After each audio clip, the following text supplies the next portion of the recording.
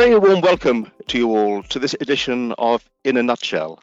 I'm William Powell, the Editor-in-Chief of Natural Gas World, and I'm delighted to be able to introduce you today to Marcel Kramer, the President of the Delta Energy Institute, a business school in the Netherlands, an active member of the IGU, and a member of many other supervisory and advisory boards of companies. And he's a very well-known expert in all things. Well, I first met him in gas, as it happens, but he's at Gasunie.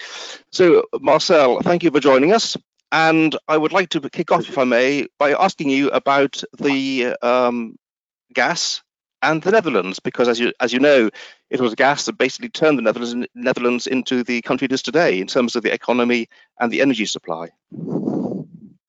Yes, well, first, thanks for the opportunity. Thanks to Natural Gas World. Good to see you, and hopefully many around the world from your subscribers will find this interesting. We're in the Netherlands in a rather special position that has to do with the major gas field that was found at the end of the 1950s, the Groningen field, that is a familiar name to many in the industry.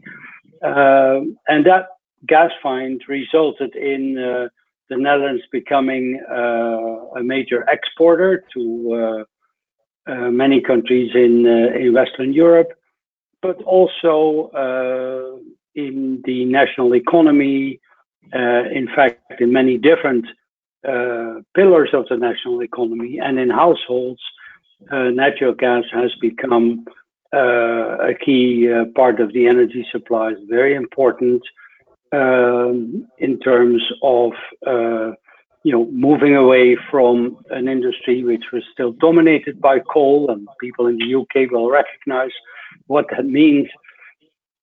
And really also very important, and this is something not to be overlooked, to the national budget, to the amounts of money that were available for social development, for infrastructure development. And even though there's always been a debate about how that money should be spent, we have not quite followed the Norwegian road, if you know what I mean, in terms of saving all that money for future generations.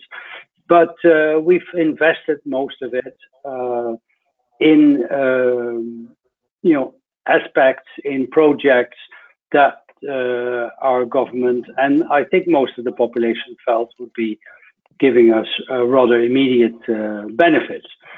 And that amount is considerable. I saw just yesterday another estimate of the number of euros that gas has generated for the Dutch society, 400 and something billion euros, which for a relatively small country like the Netherlands is, of course, a very significant amount of money. So I would think that for many decades, the Netherlands in general were quite happy with natural gas. Households were happy, and this has something to do also with public acceptance of change.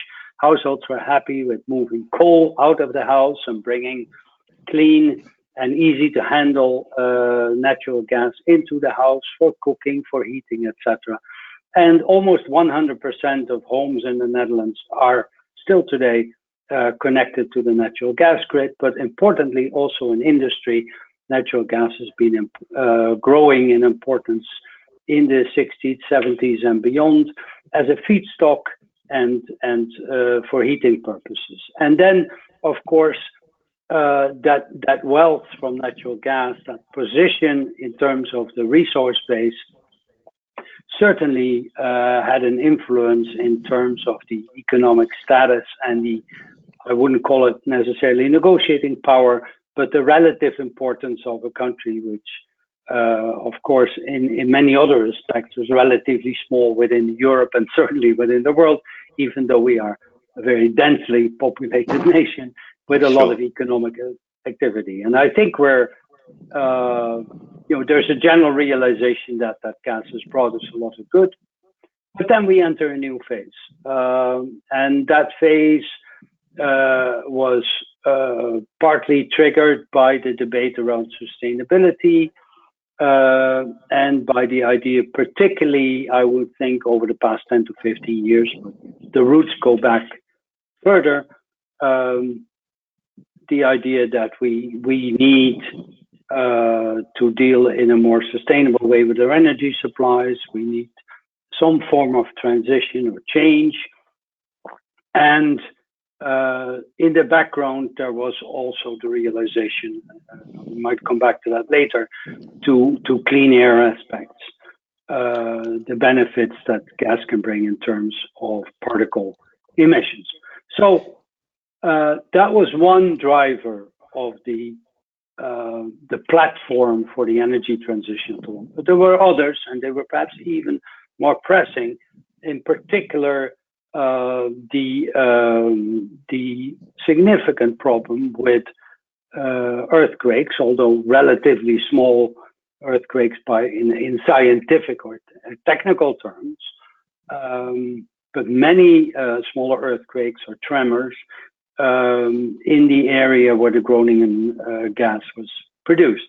This affected many, many households, and even though there was a system in place to compensate people for any damage, it became politically at least clear that that damage compensation coming directly and being dealt with directly by the producers of the gas, the company that was operating the Groningen field, in which Shell and Exxon play a significant role, but Shell is the operator.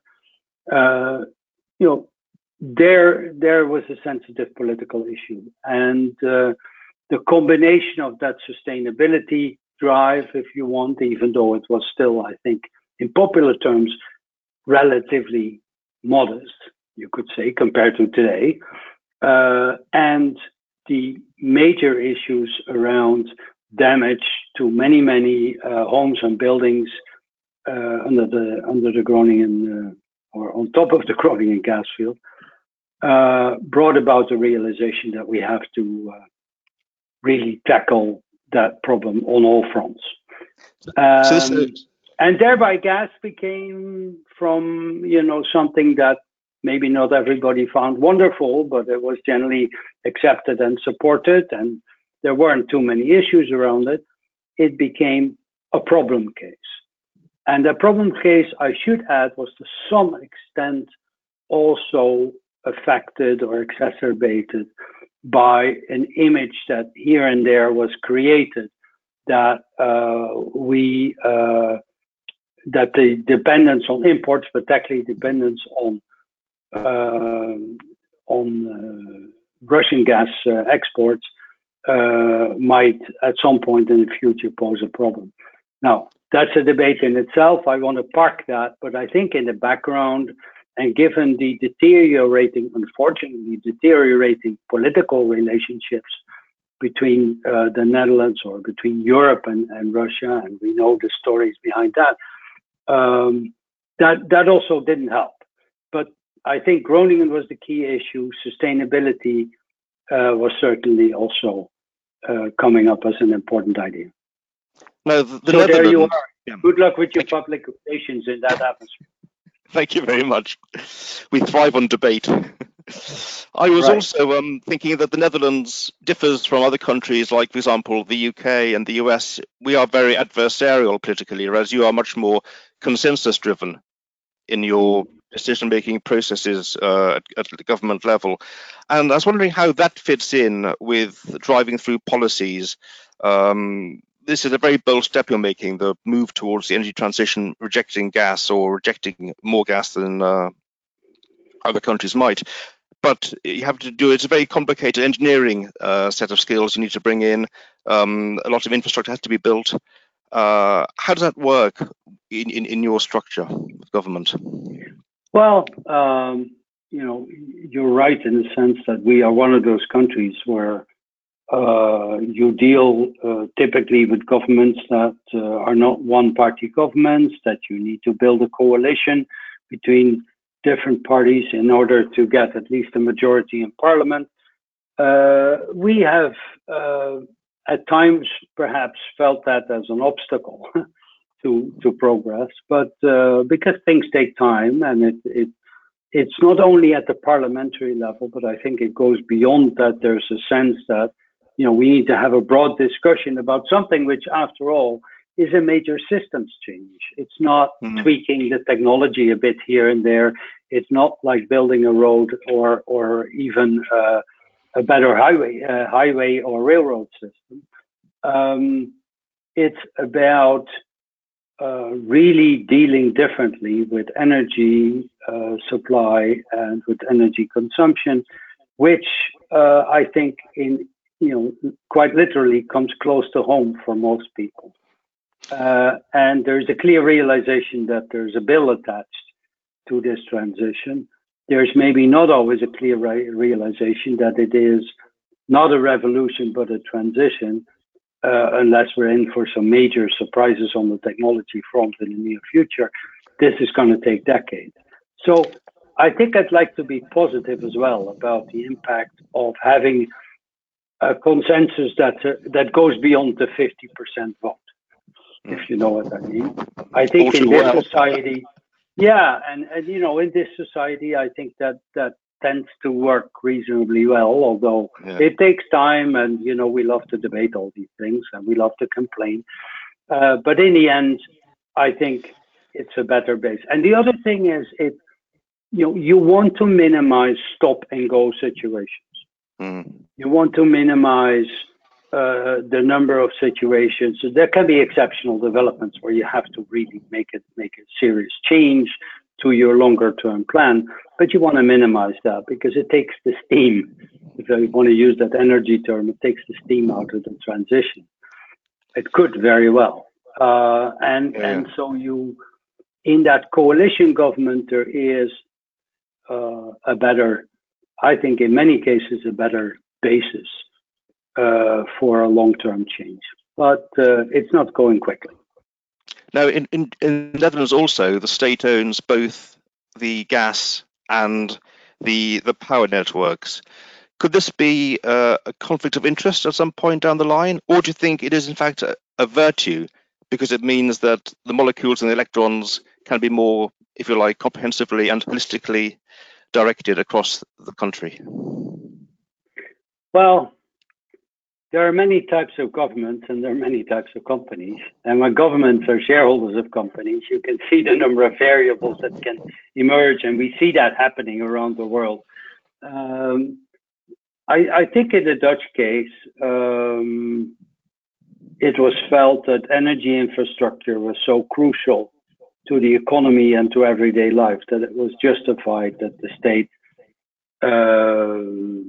had a significant influence over important decisions that those companies have to take, or important decisions that they will be part of the implementation of in terms of a government plan. So I think that realization is there. Then there's always the question, do you need to be 100% shareholder or not? I won't go into that now. We see many different models around Europe. And there are quite a few that are successful as fully state-owned, and there are quite a few that are very successful, maybe because they're not 100% state-owned. Some, in fact, have a situation where it's either entirely private or where the state has what you could call a golden share, but is really more at a distance. Then it also depends on how the government deals with that shareholding. My experience is that there's a school that says, well, you're a shareholder at a distance, you're focusing on a day-to-day basis really on sound management, a reasonable dividend to the state, to the society, if you want, and proper governance. And that's where it stops. And there are other governments, and this depends a little bit also, sometimes quite a bit, on the political situation, the political color of the government, where ministries, be there ministries of energy, of economics, or of finance, feel that they should be much more actively involved, active shareholders. And, frankly, I think that tends to be a more challenging path for the company sometimes, and also for the government itself. But it's a choice you can make on a political basis.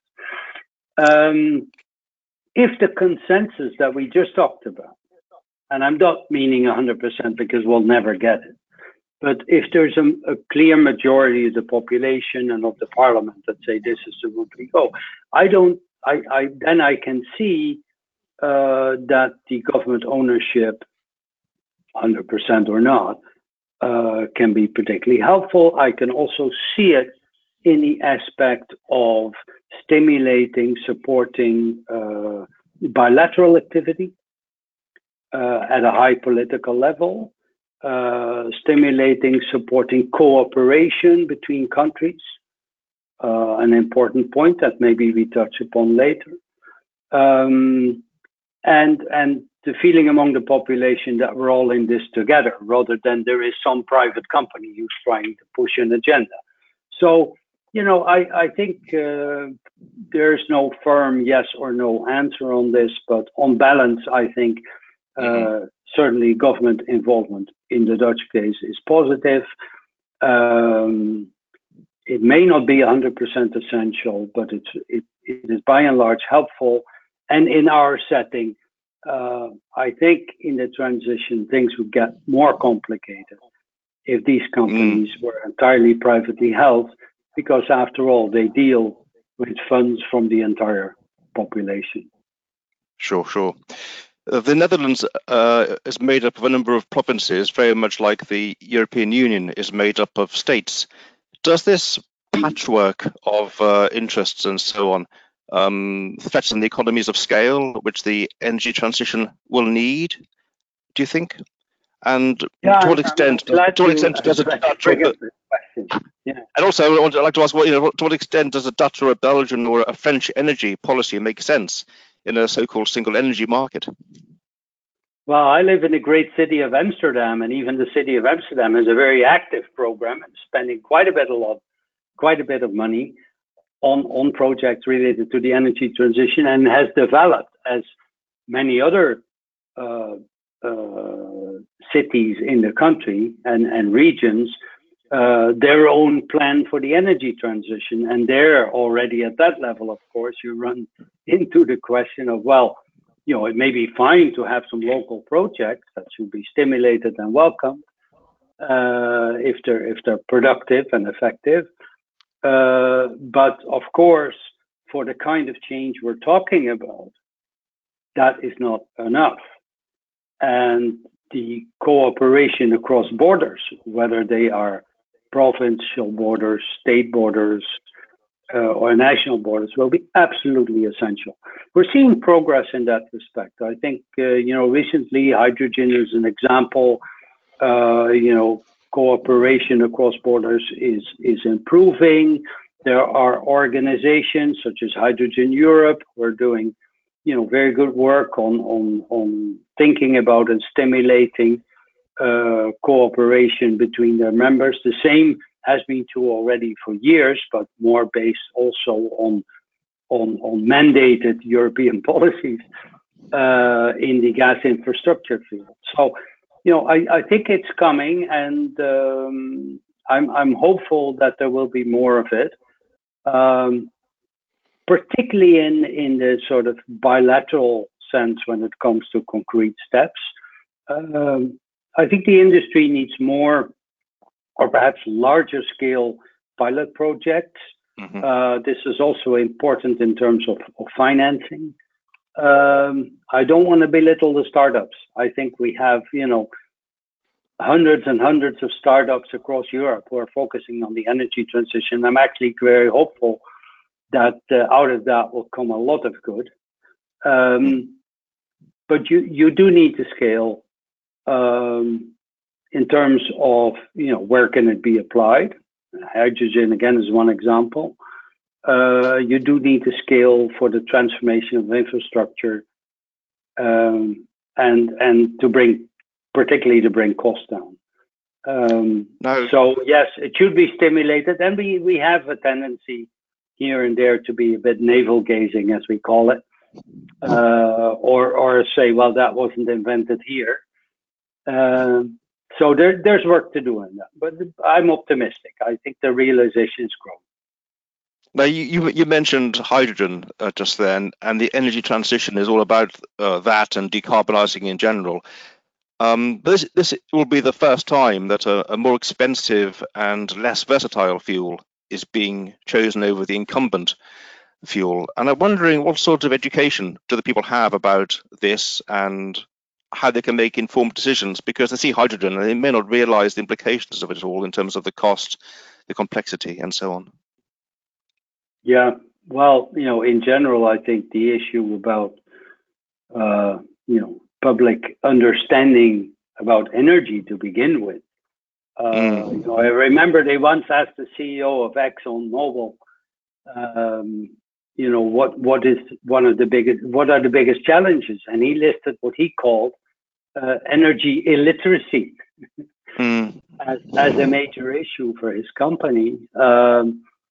Now, it's up to the industry to a large extent. It's up to all stakeholders in the energy transition to work on that. Work is being done. We're doing a lot of it at the Energy Delta Institute.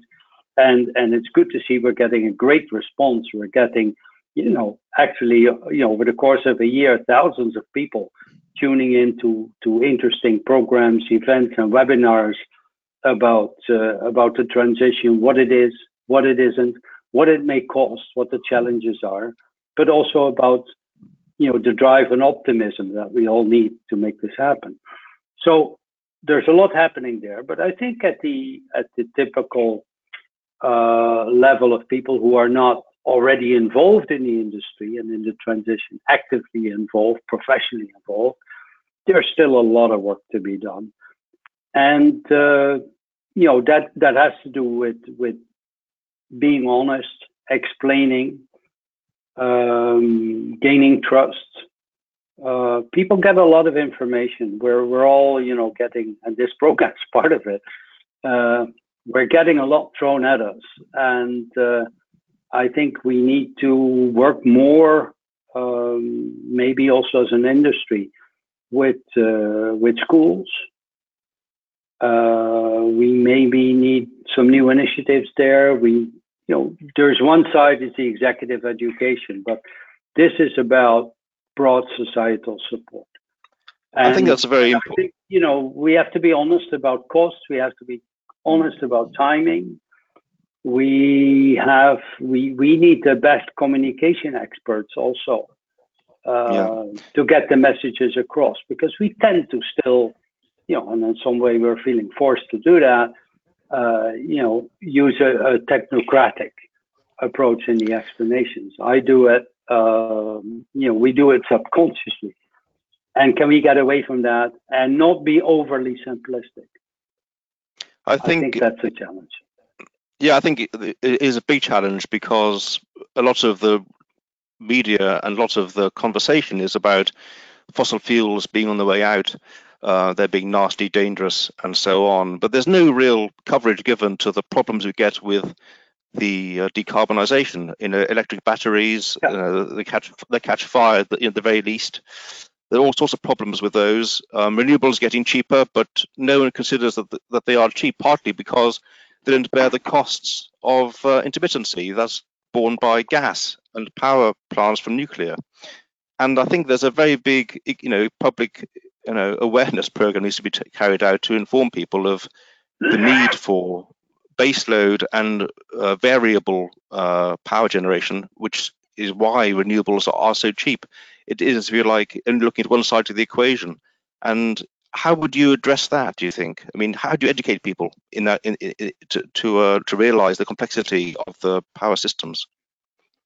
Well, I think there's definitely, as we just said, there's work to be done on the educational side. I think those who have the ear of the young have the future. But also the average household, will need more balanced information, and that has a lot to do, of course, with what politicians want to talk about. You're trying to drive a transition. Okay, how much time do you give to these challenges rather than to the great opportunity that lays out there in the future? And how do you ensure that you stimulate people to do what has the most impact?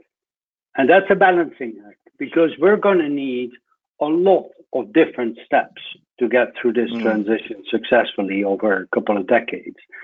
And there's room for different activity. There's room for heat pumps, assuming they work well. There is room for natural gas. There is definitely room for solar, even though in our part of the world, and if I look out of the window today, it's true again, it's not all that productive. I think we're having 1,000 productive hours, whereas, I think a lot of people think we have a lot more than that, particularly if we had a good year and with lots of sunshine. Yeah. The intermittency issue. But there's room for all those things. There's room for, certainly when you look at the households over time, there's probably room for an addition of hydrogen to the fuel mix. And, it may be 10%, it may be 15%, it may be more. And for some sectors of the economy, it may be a lot more. But I think the challenge that we have is that there is a growth overstatement or an assumption that already, and the surveys show this, that already wind and solar provide half or more of our energy needs. And we know in the Netherlands that we're far away from that. And in fact, on the European scale, but this has a lot to do with our natural gas situation, we're pretty far down on the list, Gas was half our supply yesterday, I think. Yeah, and this is the reality. But let's also look at the other reality. This is a country where we probably have more deaths from air pollution, from particulates, than from COVID. Now, I'm not saying that these are comparable entities. Unfortunately, that COVID situation is dramatic and needs to be tackled vigorously and so on and so forth. And it impacts daily life of many people and leads to a lot of tragedy.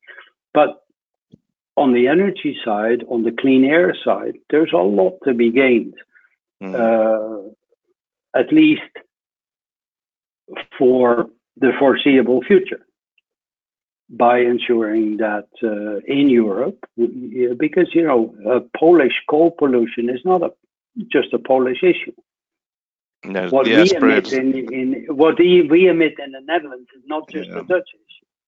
So of course, there's a lot to be gained there when we can and when it's affordable and practical from maintaining adequate gas supply.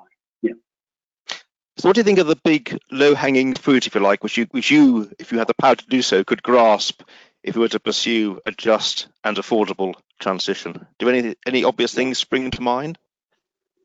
Well, the first thing is this, let's try to get away from one thing solves everything. We're going to need a different mix between and the realization that is the case after, quite a lot of years and quite a lot of money being spent already on projects, experiments, and ideas, the realization that we need that mix is growing and is increasingly being acknowledged. Of course, there are always people who will go for the more radical solutions, and they prefer for them to take place tomorrow.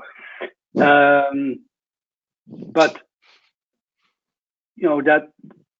that mix of perhaps relatively modest steps over a period of 5 to 10 years, and then see how things develop and what holds the big promise. That's the first thing. The other one is, can we get to a point where things that are most effective also get the best funding. It's not happening now, and the history is not very good. I mean, we have a history of subsidizing things. There's certainly been quite a few cases where, when you look back, you say, well, either, that it wasn't very effective, or, it led to, a profit level which was you could almost call it inappropriate. Or the money went to the wrong part. There's a lot happening. It's very difficult, the subsidy policy, but we are going to need them. And can we focus, particularly when maybe what is looming now is considerable economic difficulty, partly linked to COVID, and we're going to have to pay all these bills as a society. It does. Then you need to say, okay, dear friends, we'll stick to our guns. Hopefully we all have enough money. But really what's important here is, making sure that we have impact. And that's not always popular, because people will feel that the things they were being promised earlier on are no longer there. That's a difficult one. But the honesty about cost and timing, to me, is extremely important. And one reason why I think that, and we're not unique in this, but why I think that our Prime Minister has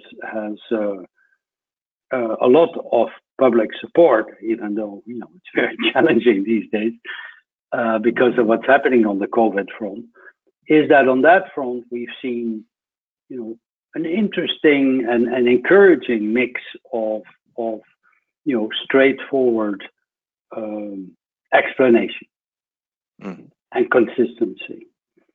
And I think on the energy side, and again, I know there are significant differences there, but on the energy side, the messages are fragmented, and I think it would be great, even though we need cooperation between all kinds of government departments.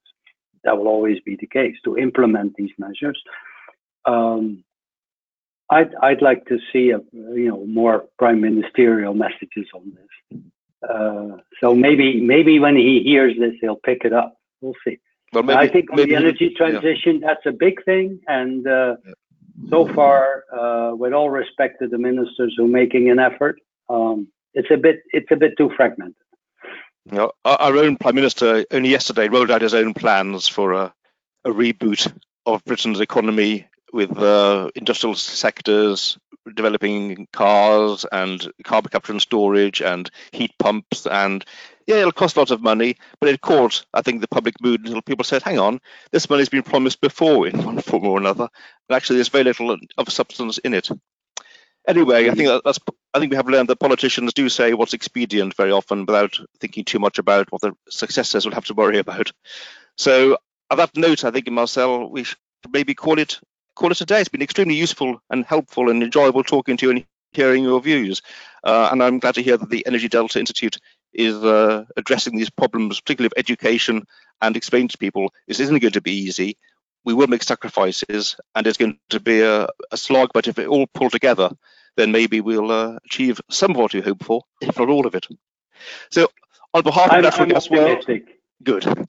So on behalf of I think we'll be in for some unexpected breakthroughs over the next decade or two.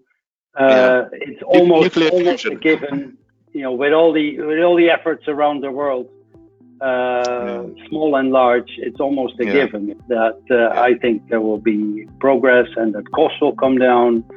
And for now, my recommendation is let's focus a bit more on insulating our homes and buildings.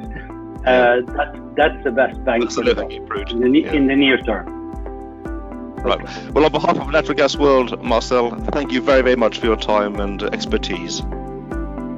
My pleasure. Good day to you. Thank you for the opportunity. Bye-bye. And thank you at home for listening. Goodbye.